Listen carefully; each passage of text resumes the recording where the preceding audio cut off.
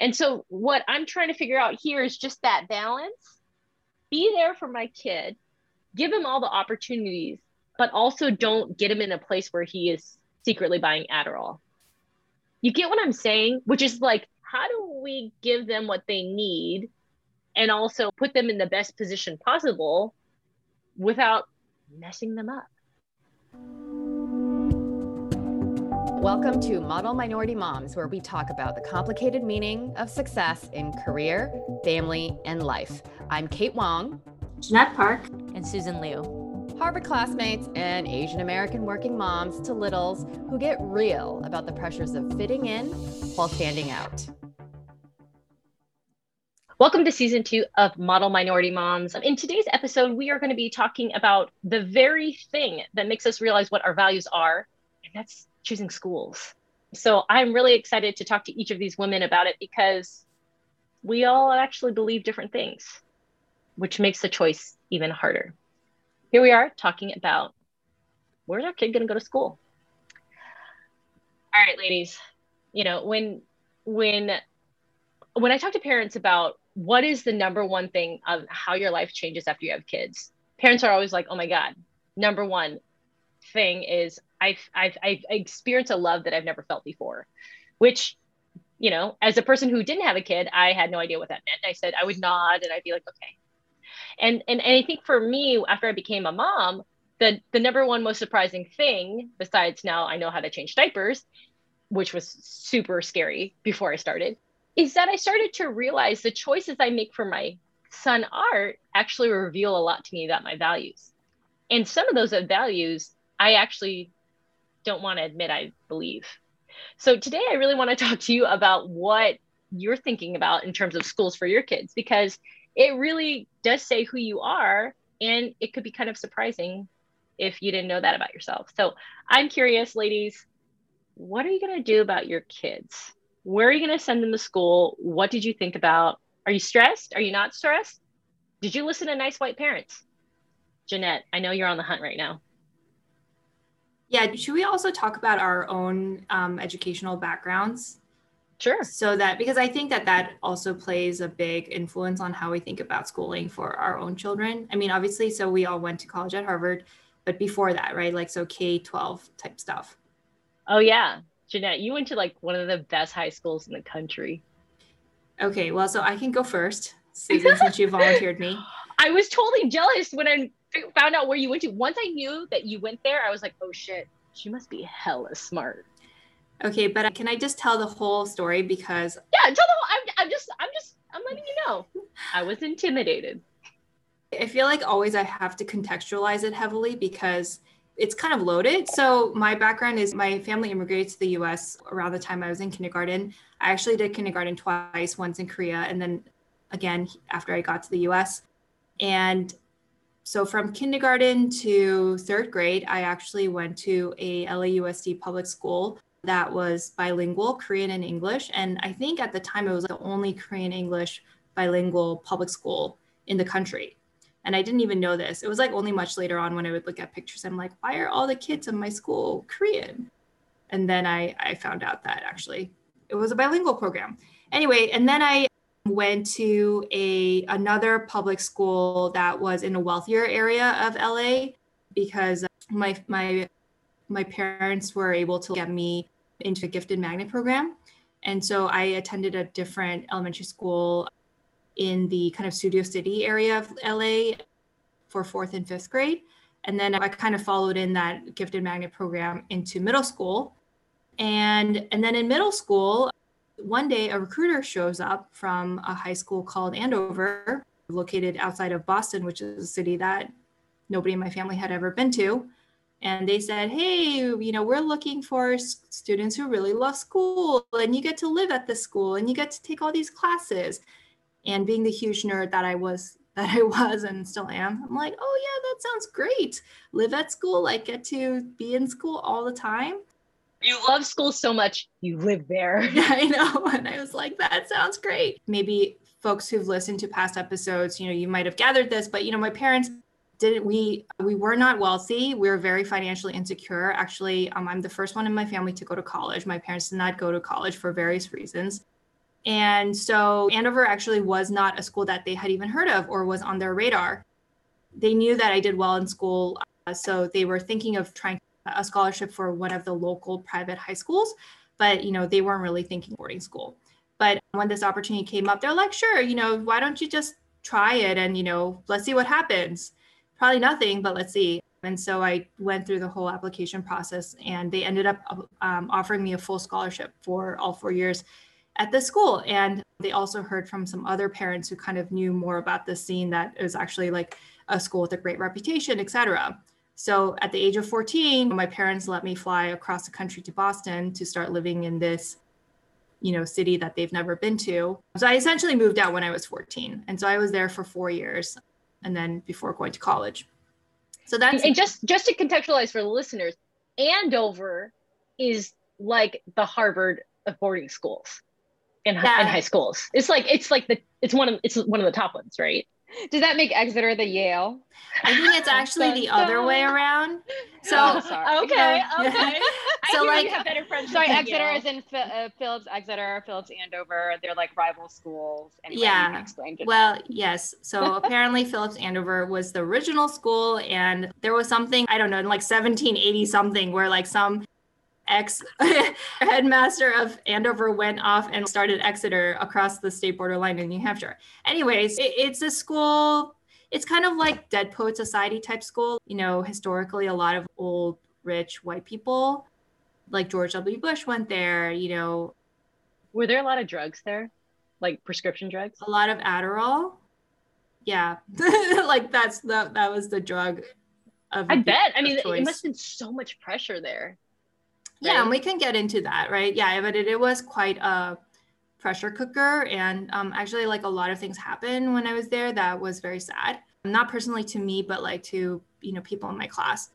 So yeah, but that's kind of my experience, right? From going to a primarily immigrant dominated public school to like a more white, but still public school program, to a school that was heavily privileged, where I was a student on a scholarship. So that's kind of the range of my experience. And I think that really influences how I think about schooling for my kids. Yeah. And I remember in the last conversation I had with you, you said when you were in the LA system, you used to take the bus how long to go to school? Oh, yeah. So after I started going to the Gifted Magnet program, I was commuting an hour and a half each way on a school bus. Each way? Yeah. So each way? Yeah. So my parents would drop me off and my brother off at the school bus stop at like 6:20 in the morning. And then we would probably get to school like a little bit before 8. And then we would get back home around like 4:45 or 5 and walk home. And so we did that, I did that for 4th, 5th, 6th, and 7th grade. And then in 8th grade, my parents moved much closer to the middle school where I was. They moved out to the suburb. So it's so interesting because like education is such a value in your family that commute was, you just did it. You didn't even question it, right? You didn't fight back. You were like, we're doing this, right? Oh, yeah, yeah. I mean, my parents they weren't like tiger parents in the sense like they made sure, I was doing my extra credit homework every night and stuff. But I think they did really try to, open up as many opportunities as they could. So actually for middle school, when I didn't get a slot because it was a lottery, I remember my dad driving to school every day for like 2 weeks, and we would just sit in the principal's office and talk to them so that, they would try to get me off the wait list. And that's how I ended up being able to go to that middle school. So yeah, the whole bus rides, trying to get through this, muscle through the system, muscle through red tape, all of that. I think educational opportunity was very important. Yeah. What's really interesting though, Jeanette, is as you're telling your story, is that even though your parents, didn't have a lot of financial or educational resources, but because you were in a large metropolis, by nature, you had more exposure to gifted programs, to the scout from Andover who would come to LA. Whereas for me, I went to school after we immigrated here when I was 6. I went to school mostly in a small town, and always to public schools, which are good public schools, but just still public schools, right? And my parents are very well educated, right? They both have graduate degrees, but we never had the opportunity, like private boarding school never even crossed our paths, right? Because, you're in a small town, it's like just people just go to the regular public school. So I just find it really fascinating, right? That I mean, it was not saying it was easy, because obviously, you know, your parents and you both made a lot of sacrifices, but it's just interesting, depending on where you are, what you get exposed to too, Yeah. right? So, I mean, you know, just to transition that over to my schooling experience, I just went to public schools all the way through, good ones, but still public schools in small towns, predominantly white schools. I grew up, you know, not really being around a lot of other Asian people, except people in Chinese school, which I hated on weekends. And I, right. Yeah. And so I didn't, I mean, you know, and all like Asian immigrants are like, oh, Harvard, Harvard, Harvard. But like, you know, it's not really a thing that I really thought about. I, like you, Jeanette, was a huge nerd, and I didn't love school. I loved learning and books. And because I probably wasn't challenged as much in school as you were, I just was so bored for most of school until I went to high school. And then even then, it just felt like I was going through the paces, like, okay, I have to take these classes, I have to do the AP. But I just loved all the learning that I did on my own. And I think the main reason why I'm so well read now, it's not because of any schooling that I ever received, but mostly because of my own impulses. So I have sort of, I don't know, I have this sort of obviously informs my perspective about public school, which is, I would say, fairly mixed. I'm not pro or against, but I think it may not, you know, just based on my own experience, I don't think maybe it's as positive as some other people who, like my husband, you know, he went to a charter school. And it was really good. Like the way that he describes his experience, I'm like, yo, you know, that's not like most public schools, right? And so I think it just, yeah, it's really interesting how our opinions about the same system, right, is totally informed by our own experiences with that system, which are so disparate depending on where you live, and even within where you live, what area of the, you know, city in which you live, right? So Susan, I don't know, what about you? What was your like? Yeah. I love it because it's also our origin immigration story, and it's, you learn so much about who we are just by the positioning of our stories. So it's cool. I was born here. My parents came over in 83. Both of them grew up in a really rural area in the Mekong Delta, and they both didn't complete ninth grade. So no one in the history of my family had ever gone to college. Born in the US, and then, you know, grew up in low income housing. And then eventually we got our own house in San Pablo, which is in the East Bay, in the Bay Area. And we literally lived across the street from a school, but it wasn't that good of a school. And so we had our nail salon in Albany, which is next to Berkeley. And my mom used the address of my aunt who lived in Albany, so I could go to that school next to the nail salon, but it was a better school called. Oh my God, that's so Asian. My mom has done that for multiples of her friends, because we live, like, our old house is in a really good school district. You know what? I mean, yeah, hurting. You gotta do what you gotta do. You're not hurting anybody. Okay, so I go to a public school called Harding, and eventually nail salon's doing great. My mom sponsors over my aunties and my grandparents, and then we move an hour north to the city called Santa Rosa. One, because maybe the clientele has more money, but also the schools are better. So then now I'm going to also another public school, but this is a California distinguished school, which I don't know, maybe it wins some awards or something. So I went to elementary school, middle school, and our public school, high school, Maria Creo. And my entire life, I was like, I'm going to Berkeley because my brother went to Berkeley, and that's what all the Vietnamese refugees knew was Berkeley. Until the summer before senior year, I take a nap, or I'm sitting there at home just killing time. I watch Legally Blonde.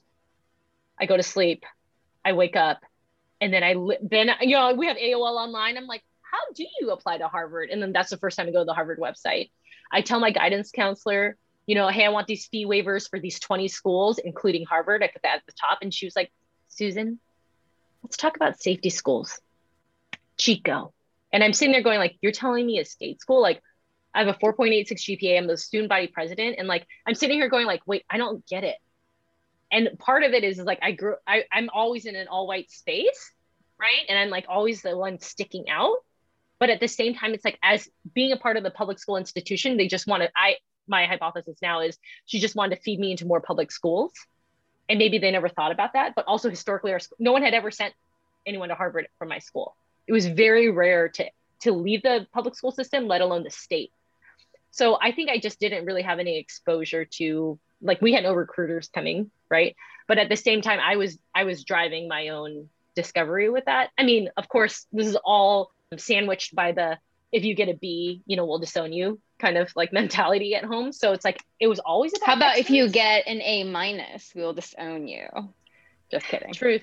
Truth. So, Truth. I mean, I think the point here, what I'm trying to tell you is like my parents they situated our lives so that I could go to a better school, even though it was public school. You know, if I had known about this boarding school situation, I probably would have applied. That sounds really, I was like, live at school. Yeah. Like, does that include food? Awesome. American food? I'm down, you know, but like, Yeah. that wasn't even a part of my parents knowing, right? Because our amount of knowledge was, what did the Vietnamese refugee community know? What did parents, friends talk about? What did they actually know? And all they knew is the kids that just came there and they're starting to grow up into the system, but they don't know all the other options yet. So anyways, that's me. Okay, so that was our journey just to get to Harvard, right? And then we get into Harvard, big deal for all of us. And then now, like, I guess 15 years later, 10, 15 years later, we're thinking about our kids. And the question is what are we willing to do to put them in the best situation possible? What do we want for our kids? And what do we hope we're actually preparing them for? And does that actually conflict with the values that we also think we have for what's our role in society? What? I mean, well, so it's interesting because it depends on what we think is best, right? Sort of it hinges on what is quote unquote the best. And I think, like, I know this is not, I don't want to turn this into a shit on Harvard episode. Like, we made one episode, I think, in season 1. But honestly, like, but my husband, Kate's about to drop the H bomb. Okay. I know. But nothing the way you think. Drop a bomb on the H, more like. But, you know, my husband talked about a lot, like, in 18 years, or like less for Isaiah, because he's a little older, 17, 18 years. I honestly don't know what higher education is going to look like in the US. I don't really know what the labor market is going to look like in the US. Things are changing incredibly fast. I work in the field of higher education in China, but still I keep up to date with the US. And it's changing really fast. There are a lot of challenges. The way that it is today is just not sustainable. And also just what's valued in the workplace and the kinds of skills that are required, and you know, the industries that are developing, everything is changing so quickly. I find it really interesting that I've encountered a lot of parents here in the Seattle area, you know, talking about schooling. And I find that predominantly they are thinking about schooling in a very traditional manner, by which I mean the way that our parents thought about it, which is that you see what is awesome today. Harvard is awesome today. Stanford is awesome today. This is the best today. The best outcome is your kid goes to these top schools and they go into this like awesome, you know, career, and it's very prestigious, et cetera. Then they work backwards from there to make the decisions for their kids today, whether their kids are like 1 or 5, right? And for me and my husband, we feel like that is not the right way. Because again, going back to the world is changing very quickly. The status quo of today is not what it's going to be in 16, 17 years. And so actually then we let less an outcome guide us, right? Like we don't let a discrete outcome guide us, and more, what do we think we want our daughter, what kind of environment do we want our daughter to grow up in, learn? What do we think we want, what do we think will encourage her to grow and become the person we really want her to be? Yeah. So interestingly enough, I think he and I talk a lot more about values in schooling as opposed to just schooling and then, you know, what will achieve the best outcome. So I know I just threw out a whole bunch of loaded topics out there. Totally. I want to go on the first one, which was achieve the best outcome. And when we say, like, we know Harvard is awesome, we know Stanford is awesome, like, what does that really mean? Because before, in our times when we were there in the early 2000s, it was the trophy was graduate and then work at Goldman Sachs or McKinsey. Is that pretty much aligned with you two about, like, that was the prize? Yeah. Well, I didn't know that going into Harvard at the time. I didn't know either. Yeah. I know, that's the crazy thing, right? I think probably for all three of us, I'd never heard of Goldman Sachs or McKinsey. I was like living under friggin' rock, and I show up at Harvard and I'm like, what is this? Like, but then by the time we graduated, that had become the hymn, right? It's like the theme of like Harvard is must get into one of these prestigious firms, right? Back in okay, we're going to date ourselves to 2007 when we graduated. And Susan's totally right? So that was excellence, right? Right. So I just want to clarify that's why that is perhaps a reason why people are driving towards that's what we want, you know, like, hey, let's try to get you into Lakeside, that high school that Bill Gates went to, so that you have a really good shot at Harvard so that you can make more money, right? Isn't that the essential end game here is parents want to situate their kids so that they will be in a higher probability of making more money? Otherwise, they're going to these like hippie schools. Social prestige. Right. Because then there's all these other schools that are like, we don't give each other grades, and like you don't have to wear clothes. You know, like you have like that spectrum of schooling where it's like, and you design your own thing and all this stuff. And then you have the very structured, like, I got the job offer. And the public schools. I mean, there's like another dimension here, right? Which is like public schools, like this is like the program and you can make of it what you will. And it's just like, we're just going to throw the kids in there and like, see what happens. Totally. So, okay. So Kate, so I just wanted to clarify that when we say best outcome, everyone has a different definition of best outcome. And now what you're saying is you and Rob are saying, hey, maybe it's not just also the school that's going to give you a higher likelihood of a higher salary. What is the best outcome? The best outcome for us is that our daughter is able to develop deep skills and a framework for approaching whatever she wants to learn, like that she has a good, good work ethic, that she's emotionally really healthy and resilient, so that whatever she encounters, whether it's academic, professional, or personal, she could really get through that with our support, but also that she is equipped with that, right? And that whatever she chooses to either study or work at, that she has a determination to really push through with it. That's the most important thing, right? Because we don't really know what careers or professional trajectories will be new and exciting and interesting by the time, if she goes to college, even she comes of age to work. We just don't know. We have an idea, but think of how much things have changed in the last, ever since we graduated from college, right? Oh my gosh, I can't do math. Sorry. Math. I went to Harvard. I promise. I totally went to Harvard. Anyway, yes, but for the last very long time. Yes, the very long time. Yes, very long time. So you want her to be emotionally intelligent. Yeah, right? That's what you're saying. Not just emotionally intelligent in that, I can understand how other people feel. But I mean, emotionally, I think resilient and have a sense of confidence, not ego, but just confident in who she is and that she feels comfortable in this world and, not feeling like she's an other, like I did, right? And my husband did growing up as immigrants. I think that's the most important thing, that she feels really comfortable in her identity and has resilience and has determination. So what does that look like? Does that just look like a racially diverse school? Like, I mean, how does this translate to when she turns 4? So first of all, concrete things. I want her to go to a school where she actually sees people who kind of look like her, which is general Asian. She's half Indian, half Chinese. So some kind of Asian. That's really important, right? Because I don't know about the two of you, but like I mentioned, most of my schools were predominantly white. I didn't see very many people who look like me. And I think that really does impact how you see yourself and what you think of as normal, right?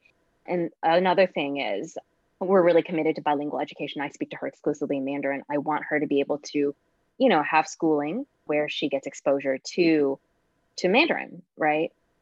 I mean, so I think that's a big part of it for her, especially as a young person, is to feel like, she sees herself in people around her. Totally. Jeanette, what's your definition of best outcome? Like, what are you planting the seeds for your kids of, like, if they're going to, I will find that they are successful, or I did my job when they are this, and this, and that translate to a university or a vocation? Like, what are you thinking about when you're planning out where your kids should go? Okay, just stepping back, I feel like I have more and more the realization that so much about my kids and what they're going to do, how they're going to turn out, is actually not really within my control, right? I mean, I have a heavy influence, and I think the area where I have like the heaviest influence is in my relationship with them. Right. I think that's actually a really important part of their likelihood for being happy and resilient and successful on a wide array of measures. I try to lower whatever expectations I might have of what they're going to do professionally or where they're going to go to school, because I think for them to be in the long term happy, it's like, so let's say I have a goal of them going to Harvard. Like, even if I could force that outcome, I think I'd have to push them so hard and strain my relationship with them so much that it's just not worth it, I think, to them or to me. So I think I just try to think like, okay, what's a thing I can control here? That's like really my relationship with them, and maybe certain big choices about which environment I put them in, right? But like, I think I try to steer away from, oh, I want them to have X profession or like go to X school. I mean, I kind of have some guidelines, right? I mean, I want them to have basic life skills like reading comprehensions and math, right? And actually, I think that bar is kind of high because I used to think like, oh, it's fine, whatever college they go to. But then I did some consulting work at this college that was around the 50th ranking mark. And I was coaching some students there, and literally some of them didn't know why we were doing like a piece of division to figure out growth rate. And I was kind of, okay, I think my kids should, by the time they're 18 or 19, know how to use division in a practical context, right? So like, I mean, that's kind of my bar, but maybe that's still a high bar because this was like the 50th rank, like around that level. 50th percentile, you mean? Yeah. No, not 50th percentile. Like literally 50th they were like rank, number 50 in the US. Yeah. Not like exactly, but around that range. I mean, that brings up a good point, because I used to kind of hate on it being like, oh, those parents only want their kids to go to tier 1 schools, or like when the controversy, like of like, why are you so attached to a tier? Like, why can't you just, I felt like it was all gross and dirty. I especially thought it was really funny when those Hollywood moms like cheated their kids into getting into colleges, but they didn't cheat them into like the tier 1s, the very top schools. It was like not the top schools. I was like, if you're going to cheat, why don't you do the best schools? It was very confusing to me. But what you're trying to say actually here is that some of those, it can matter. It can matter. Yeah. Ranking can matter. Yeah. So I'm like, okay, you don't have to go to Harvard, Stanford, MIT. It's not like you don't get into those schools and I'm going to act like it's the end of the world. But I do think there's some range in which, like, I hope that you have mastery over these basic skills, and where you go to college will correspond to that, in some close way. Because when I interact with students from some other schools, I'm like, I am like sincerely worried. Like, I'm like, I feel worried about you. Are you going to be able to calculate whether your bank is charging you the right interest on your mortgage, or, your credit card's like charging you the right interest on your credit card payments? I mean, I'm like, these kids don't seem to always have the basic skills I would definitely expect and hope that my kids would have by that age. Yeah. I mean, I got to admit, going to Harvard, smaller-ish school compared to like UC Berkeley, smaller class sizes, a lot of like people to tap into for resources and advising and stuff. Like, I felt attended to, like I felt like if I needed support, the support was there. And that's because Harvard had a lot of resources, and they also have a lot of resources for low-income people, which I wasn't really aware of in high school. That's actually great. They have great financial aid for low-income people. Okay, so here we are. Now we're parents. How do you feel about the process about applying for schools for your kids? Like, Kate, it sounds like your inputs are really clear. I want there to be some Asian people, and I want Chinese immersion. So that kind of already limits you to just a few schools in Seattle, right? Like 2, 3? Total. No, actually there are a lot. And to this end, I crowdsourced, right? Because I was like, I clearly don't know everything. So how do I crowdsource? So I went into this Facebook group for like Chinese English bilingual parenting. And I was like, who all's in Seattle? Want to start a WhatsApp group so we can talk about Seattle specific schools? And so actually that's how I found my daughter's toddler daycare program that she's going to start in September. I'd never heard of the place. It's a bilingual Chinese English Montessori school. And I think it's the best of all the schools that I was considering, and I didn't even know about it before. So I definitely crowdsourced. It's really helpful to have that, right? But most importantly, the reason why I feel really good about this school at the end of the day is it's not just because it has the bilingual education, but I really like their values. Like, when I talked the director of the program, she's an educator, right? So you can tell that she's truly passionate about Montessori education and bilingual education. Whereas with other schools that I talked to, I was mostly talking to an admin person, and they can be very competent, but they're not educators. Like, they don't understand necessarily curriculum education, especially early childhood education. And so I just didn't get that same kind of passion. And at the end of the day, I'm a sucker, right? Like, I see my values reflected in the values of the program director of this school. And so I got, why not, right? And it happens, I think, to have like the best bilingual curriculum of all the schools that I checked out. So. Wait, she's turning 2? She's 1.5.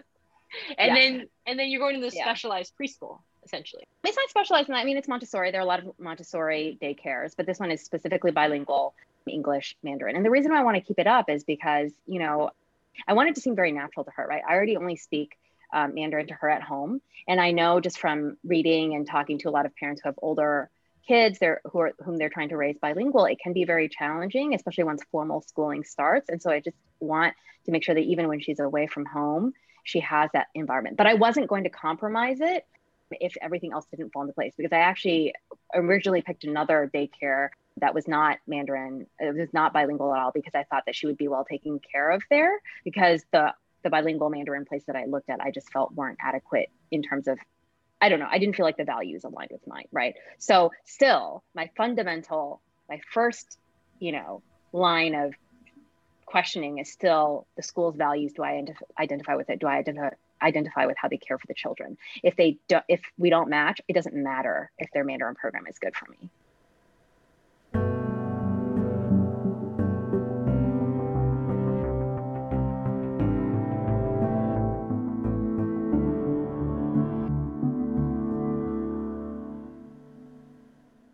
Jeanette, I know you started talking to parents in your neighborhood about schools and stuff. Like, can you talk about your process of figuring out the entire school system of Seattle and what you think you're going to do? Yeah, well, I don't think we exactly know what we'll do yet. It's interesting, right? Because I had to spend probably a good 3 or 4 hours just looking through the Seattle Public School website and reading different blog posts to really even get a sense of like what my options were. And I still have some outstanding questions, right? I mean, and I'm like a fairly well-educated person. So you just think like for how does everyone else figure it out? Yeah. For like somebody who maybe English is like their second language, or maybe they, they have problems or challenges in other ways, like, and it's really might be more difficult. Anyways, I don't know, right? So part of it depends on who Isaiah is and what he likes. If he likes school, what parts of school he likes. I think it all depends on that.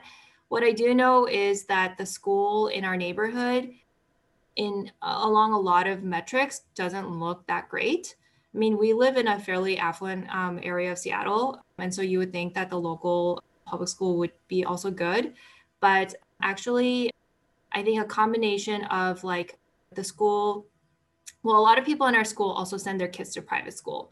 So like a lot of wealthier families actually like opt out of the public school system. And this public school, our local elementary school, draws on an area of Seattle that's also lower income. So if you look at like things like test scores or more conventional kind of markers of, school quality, they don't look great. They look actually pretty bad, like in third decile of school test performance against the state. And so that's absolute state scores. But even if you look at growth metrics, which is supposed to measure how much students are learning year over year, it also is like very low. So I think our hope is that he can go to one of what Seattle calls their choice school systems, which is they're not neighborhood schools, you have to lottery into. But, the idea is like not to trap people, especially probably lower income people, into having to go to low performing schools that are assigned to them in their neighborhood. But there's one that's about 12-minute drive from our house that looked great. And we know some folks who send their kids there and they also like it. So we're hoping that Isaiah would be able to get a spot there. But if he doesn't, then, I think that's kind of where the question mark is. And I'm not sure if we've like decided that we would move, in that case, or like send him to private school on a temporary basis. I don't think we've gone there yet, but it seems fairly likely that he will be able to get a spot. So I think that that's what we're counting on in our minds. Can I push you a little bit on this? Yeah. The school that's in your neighborhood, third decile. I like saying that. Decile. What if all the other parents that send the kids to private schools just send them to this school? You know what I mean? Like, it's like the more they send it to private school, then the more that this school, quote unquote, stays in the third decile. Like, would it change somehow? Like, I'm just kind of sitting here going like, I guess we don't pay state taxes, but somebody's paying for this and you're probably paying for the public school already. Like, why pay more somewhere else? Well, if we send them to private school, obviously it would be, we would pay our property taxes and pay tuition on top of that, right? That's not what we would prefer to do. But yeah, I mean, if we send him to this other option school that's 12 minutes away, that's also a public school, right? So we wouldn't be paying more. But I think you bring up this other point, which is, yeah, we're essentially, if I think part of the issue with our local neighborhood school is that, all the families who would be going there and pestering the administrators and the teachers to do a better job, and like bringing the resources of a wealthier family into that school, like, am I just contributing to the problem by not sending my kid there, even if I'm sending him to a different public school, right? And I think that that's a totally fair point. And I come from like a low income background, and I have also taught before in a low income school. I think of myself as somebody who cares about social justice issues. But I think that when I think about my kids' education, the way that applies becomes much more complicated, right? Because I think one is I'm making the decision and putting the cost on somebody else, right? It's not like I'm choosing where I go to school. I'm choosing where my kid goes to school. My kid is not me, right? So I have to make the choice on his behalf. And like some part of like me imposing my values on him just feels harder, right? If I really care about doing something and I'm willing to take the cost for it, that's one thing. But making my kid bear the cost of that seems like a different thing. And I think also education is also a different thing, right? You only have like a limited number of years, and it does feel somewhat path dependent, right? If you are like in a school from K through 5 where you're learning very little, that's going to put you on a different path for middle school and high school. And so that it does feel like a bigger stakes decision. And I think I have just some personal anecdotes that also influence my decision making on this too. So overall, I was a very, I was like kind of like a model student, probably like all of us were, right? The only time I acted out in class was in 3rd grade. I had a teacher who was a very lazy teacher, and I hated her.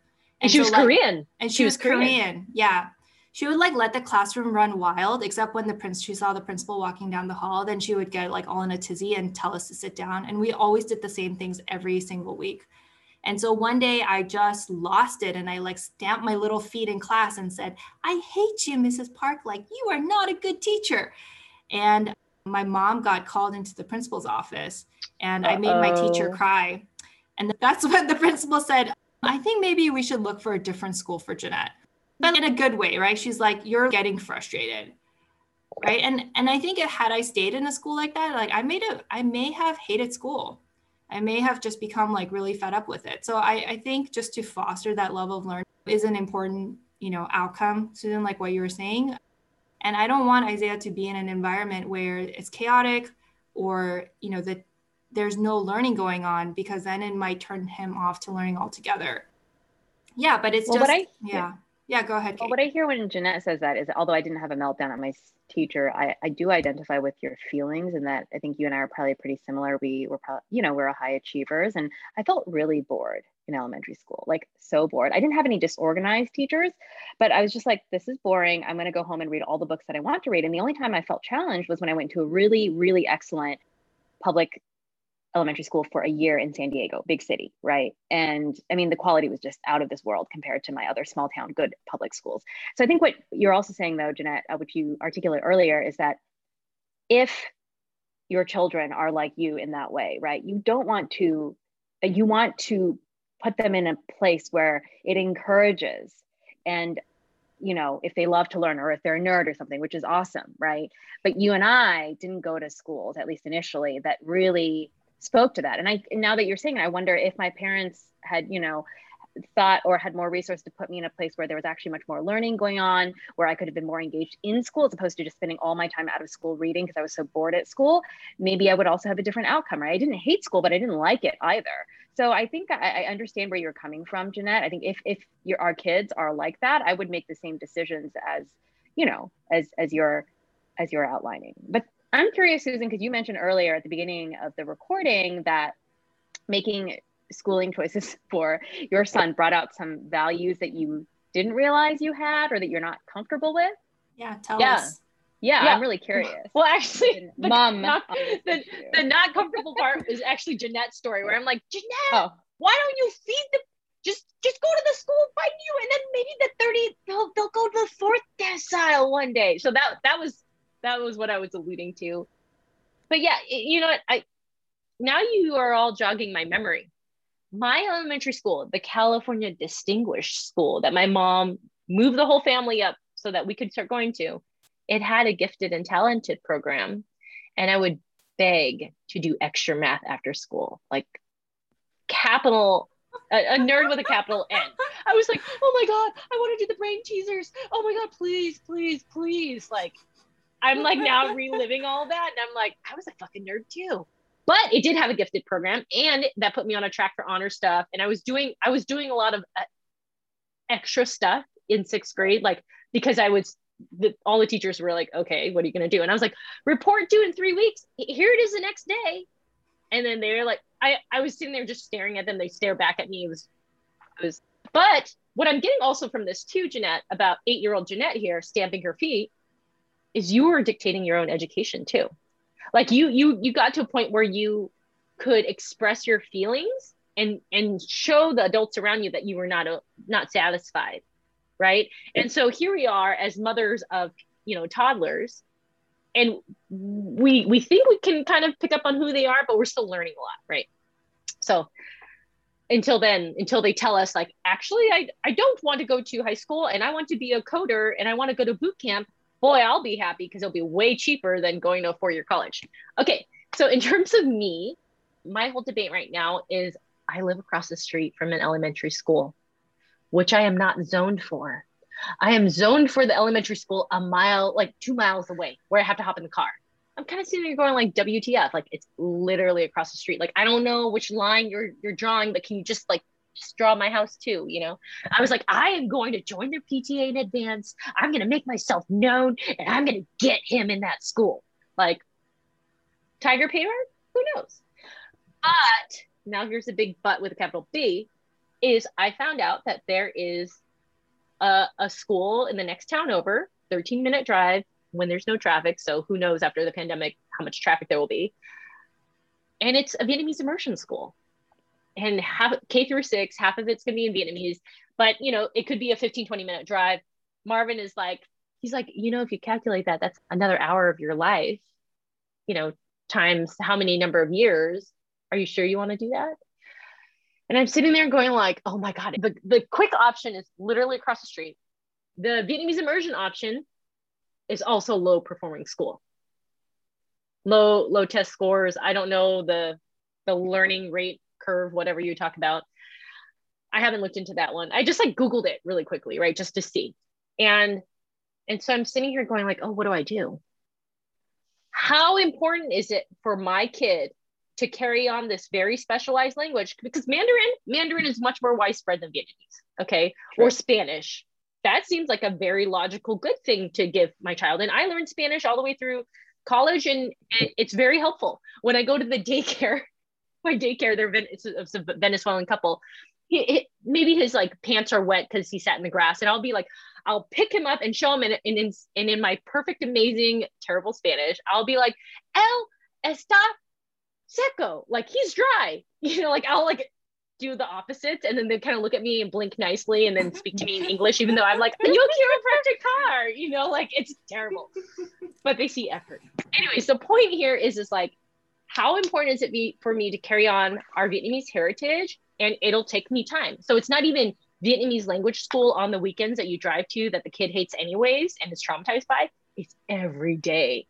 But I want to normalize speaking Vietnamese, and there's Vietnamese teachers, and it was a really well thought out program. But is that really that much better than just walking across the street to this school that I'll force my will onto? So Marvin has had me listening to the podcast Nice White Parents. Have either of you heard it? No. It's about a public school system somewhere in New York area. And it's these parents are like, oh my God, why are we racially segregated? There's only 3 choice white middle schools that all the white parents want their kids to go to. And if you can't get into that, man, there's a supply problem. But there's all these other schools that basically have a lot of colored kids. So then these very nice white parents decide that the school next to them they want their kids to go to, and they go on these tours, and the only tours that anyone ever goes on are white parents. Like they never see the other colored parents because they're busy working. And then these nice white parents, they join the school, and then they are like all passionate about a French immersion program, and that they're going to raise tens of thousands of dollars for this French immersion program. So they go to the PTA meeting, and these other parents, they have simple bake sales. They don't raise like a shit ton of money, but they have their community events. But in come all these nice white parents, and they're like really pushing for this thing. They put on a charity dinner. They like auction off their vacation homes for weekends, and like these other parents are going like, wait, what is happening here? And there's more clash, there's more division, and it all falls apart. And so I kind of sitting there, I'm listening to that, I'm like, oh my God, am I a nice Asian parent? Like, if I join this school that's a Vietnamese immersion, am I going to be forcing my will onto this community and shaking stuff up when I think it's helpful to everyone, but maybe it's not? Is it good that I'm bringing my kid here so that I can keep this program alive because they probably need enrollment, and I can bring in my energy and like, I don't know, like maybe I'm the chili cook-off mom, and it's gonna be super fun? Or am I just making like a big mess out of all of this, wasting a lot of gas and time, and just take him across the street, and maybe I'll take him to Vietnam a couple of times before he graduates high school? Like I'm kind of sitting here going like, what's the worth my time? What does my kid really want? But until he has the ability to tell me what he wants, what do I want? And like, what does Marvin want? And Marvin's like, he's Korean, so how much he cares about the Vietnamese experience and language, low. He's just kind of like thinking about time. And so I kind of feel guilt about it. And then I'm like, oh God, maybe I'm the one stuck driving then, So that's kind of where I'm sitting right now, is like, and I'm also worried about bringing to the Vietnamese school because I'm like, test scores are low. Yeah. Is he going to be in a situation that is good for him? Or like, and what does that mean? Like, I don't know, is there going to be more violence on campus? Or your friend group really matters. Yeah. But then I was like, I grew up poor. Am I afraid of people like me? That's a big question. And then I could be afraid of all those things in terms of the test scores and stuff. Or I can be like, hey, I'm bringing in my energy and it's actually a positive thing for the community, and I'm going to be mindful, and we're going to rise the tides for everybody. Yeah. So I'm kind of sitting here going like, am I thinking I'm a savior? Am I thinking that I'm being a good mom with a heritage part? Am I really going to drive him more time each day? Like I'm sitting here, just so many parts of me is just debating what I truly want and what I'm secretly afraid that I am.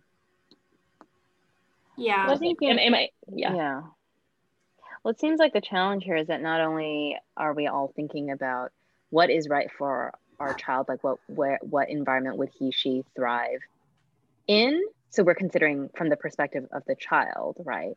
But we're also thinking about at least two of you more than me, the social context, both societal, also your neighborhood, right? And I think that's a lot more than our parents were ever thinking about.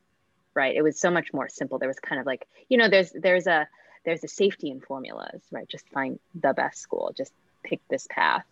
And also it seems like from our conversations that the three of us, correct me if I'm wrong, are driving the conversation in the household. It's definitely for sure me in my household, that my spreadsheet is not making. So, and then Susan just said, you seem to sort of be taking in the reins. What about you, Jeanette? Are you and Jake sort of both evenly contributing to the conversation, or is there one person who drives it? Jake does do a lot of his work in education. Right. But I still am doing the spreadsheet. I mean, he obviously has his view. I mean, this is also a little bit like where I think it's interesting, right? Because Jake has more of a systems view. So he's like, oh yeah, that school is fine because of X, Y, and Z. But I'm like, you're not thinking of the individual who is our child, right? And I don't really care so much about, in this instance, what the system is doing. I care about what's right for our kid. And so, I think that that's kind of an interesting dynamic there too.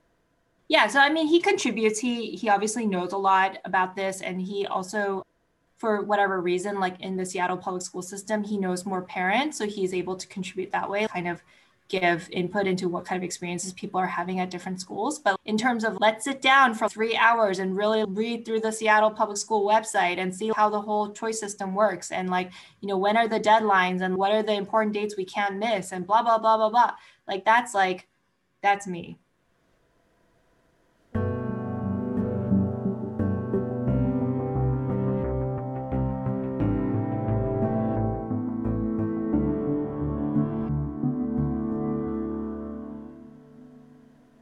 I think with all of this being said, I can't remember where I read this, or maybe somebody told me, but one thing that none of us has mentioned is that unlike our parents' generation, all three of us and all three of our spouses are top tier educated, very well resourced.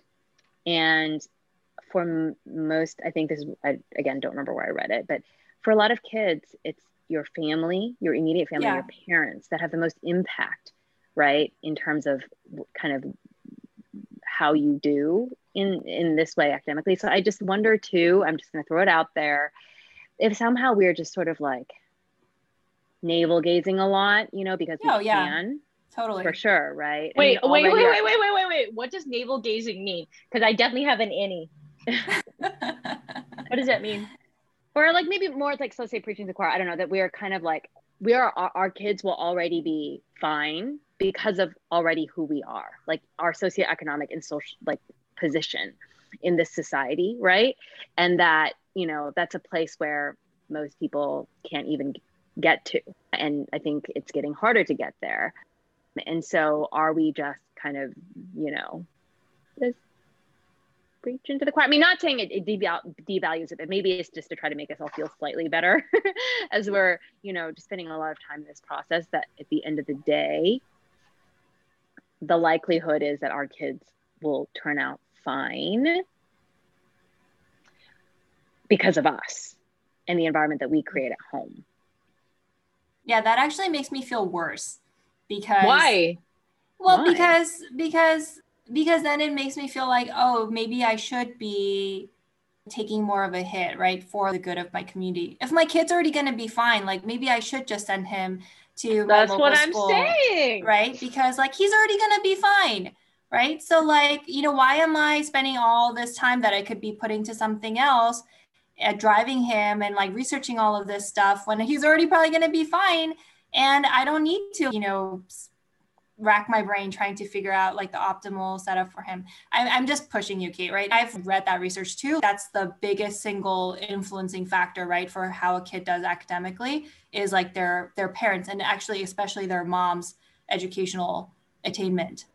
So yes, our kids are already coming with so many advantages, and it just kind of compiles, right? Because it's like, not only do they already have advantages, but they already have parents who can navigate the school district website and who have time to drive them to different things and have flexibility, so it's just like compiles. So it actually makes me feel worse, but I see what you're saying. Well, I'm not saying that it makes me do less.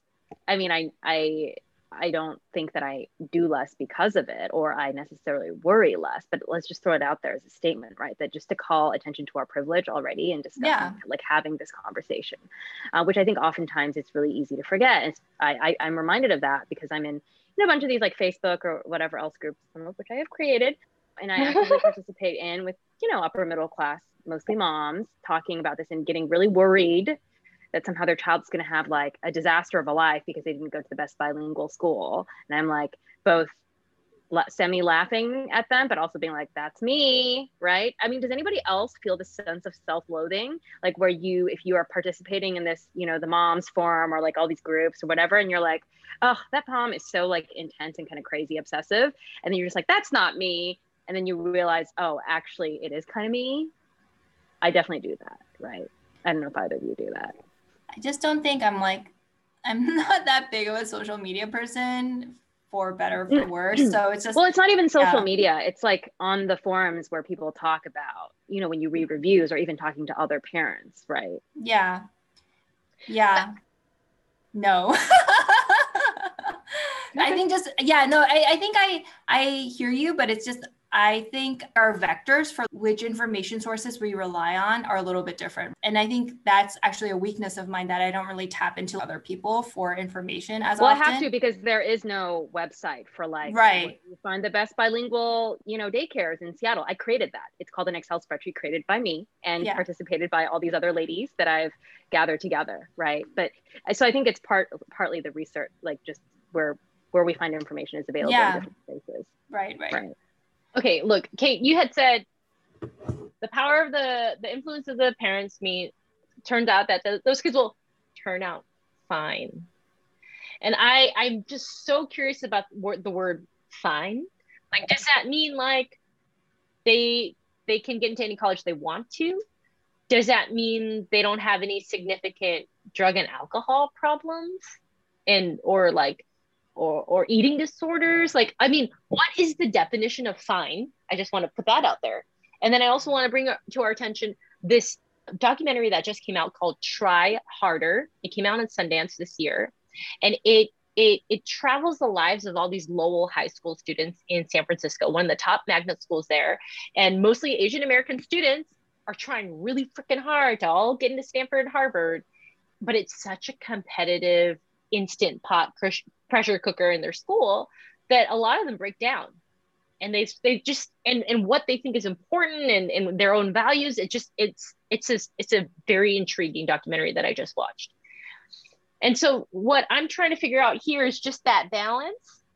Be there for my kid, give him all the opportunities, but also don't get him in a place where he is secretly buying Adderall. You get what I'm saying? Which is like, how do we give them what they need and also put them in the best position possible without messing them up? Because will we mess them up either way? That's kind of what I had in mind when we were talking in the beginning, right? About how you can't control everything. I mean, I think you just need to accept that as a parent, if you are engineering your kid to get into only three colleges or something, or only one college, you're probably bending them to the point where they're almost breaking, right? And so I don't think that there's any hard and fast rules, but I think one thing I feel like I'm realizing more for myself is that I just have to accept that I cannot control everything that happens in their life, right? There's certain inputs that I can give, that I can focus on. And I think the most important ones are like my relationship with them and the environments that I put them in. But I have to have a certain level of open-handedness about what actually happens. Because if they know that I'm only going to accept or be okay with one certain outcome, very specific outcome, then, you know, I think that that's kind of where you get into these spaces where like, I have to buy Adderall secretly, or my life is over and I'm going to step in front of a train if I don't get into X college, right? That's terrible. I mean, you know, and I think to avoid that, I just have to be like, okay, you know, we're going to do X, Y, and Z, but we'll see what happens. And, you know, I'm going to love you no matter what. Your life is not over because of whatever, you know. Yeah, I think your kids will be fine, meaning it's more what they don't have, which is they're not, you know, like poor, they're not on drugs, they're not in jail, all these things, to answer your earlier question, Susan. But it's not what they could be, which could take on infinite variations, right? I mean, you could still be quote unquote successful and still be addicted to Adderall, right? And so I think many what other Jeanette things said, and many other, trust me, people at Harvard did stuff that, you know, anyway, and still do.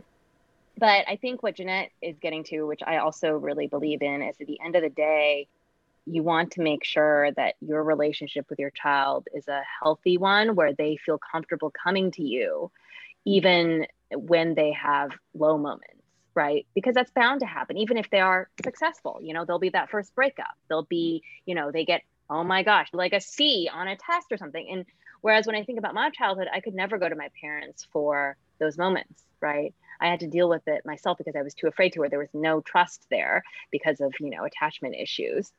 And I can't imagine that life for my daughter. It would be truly tragic if she ended up on that trajectory. Like I would have felt like I had 100% failed as a parent, which is ironic because although that happened to me, I don't know if I don't think my parents feel like they failed as a parent, right? It's just different generations, different expectations. But for me, I wouldn't want that to happen to her. I would love to do a follow-up episode in 10 years and 20 years and 30 years and re-listen to everything we've just said and then see what happens. Cause I'll be like, oh, you know what is going on with Art right now that I have to tell you? Yeah. I love him, but I don't love him right now. Yeah. Yeah. All we can do is be those inputs, right? You've just listened to a confessional of Model Minority Moms. If you loved this episode, please give us a rating, follow us on Instagram at Model Minority Moms, and tell a friend about us. If you have a suggestion for a future episode or questions, send us an email at modelminoritymoms@gmail.com.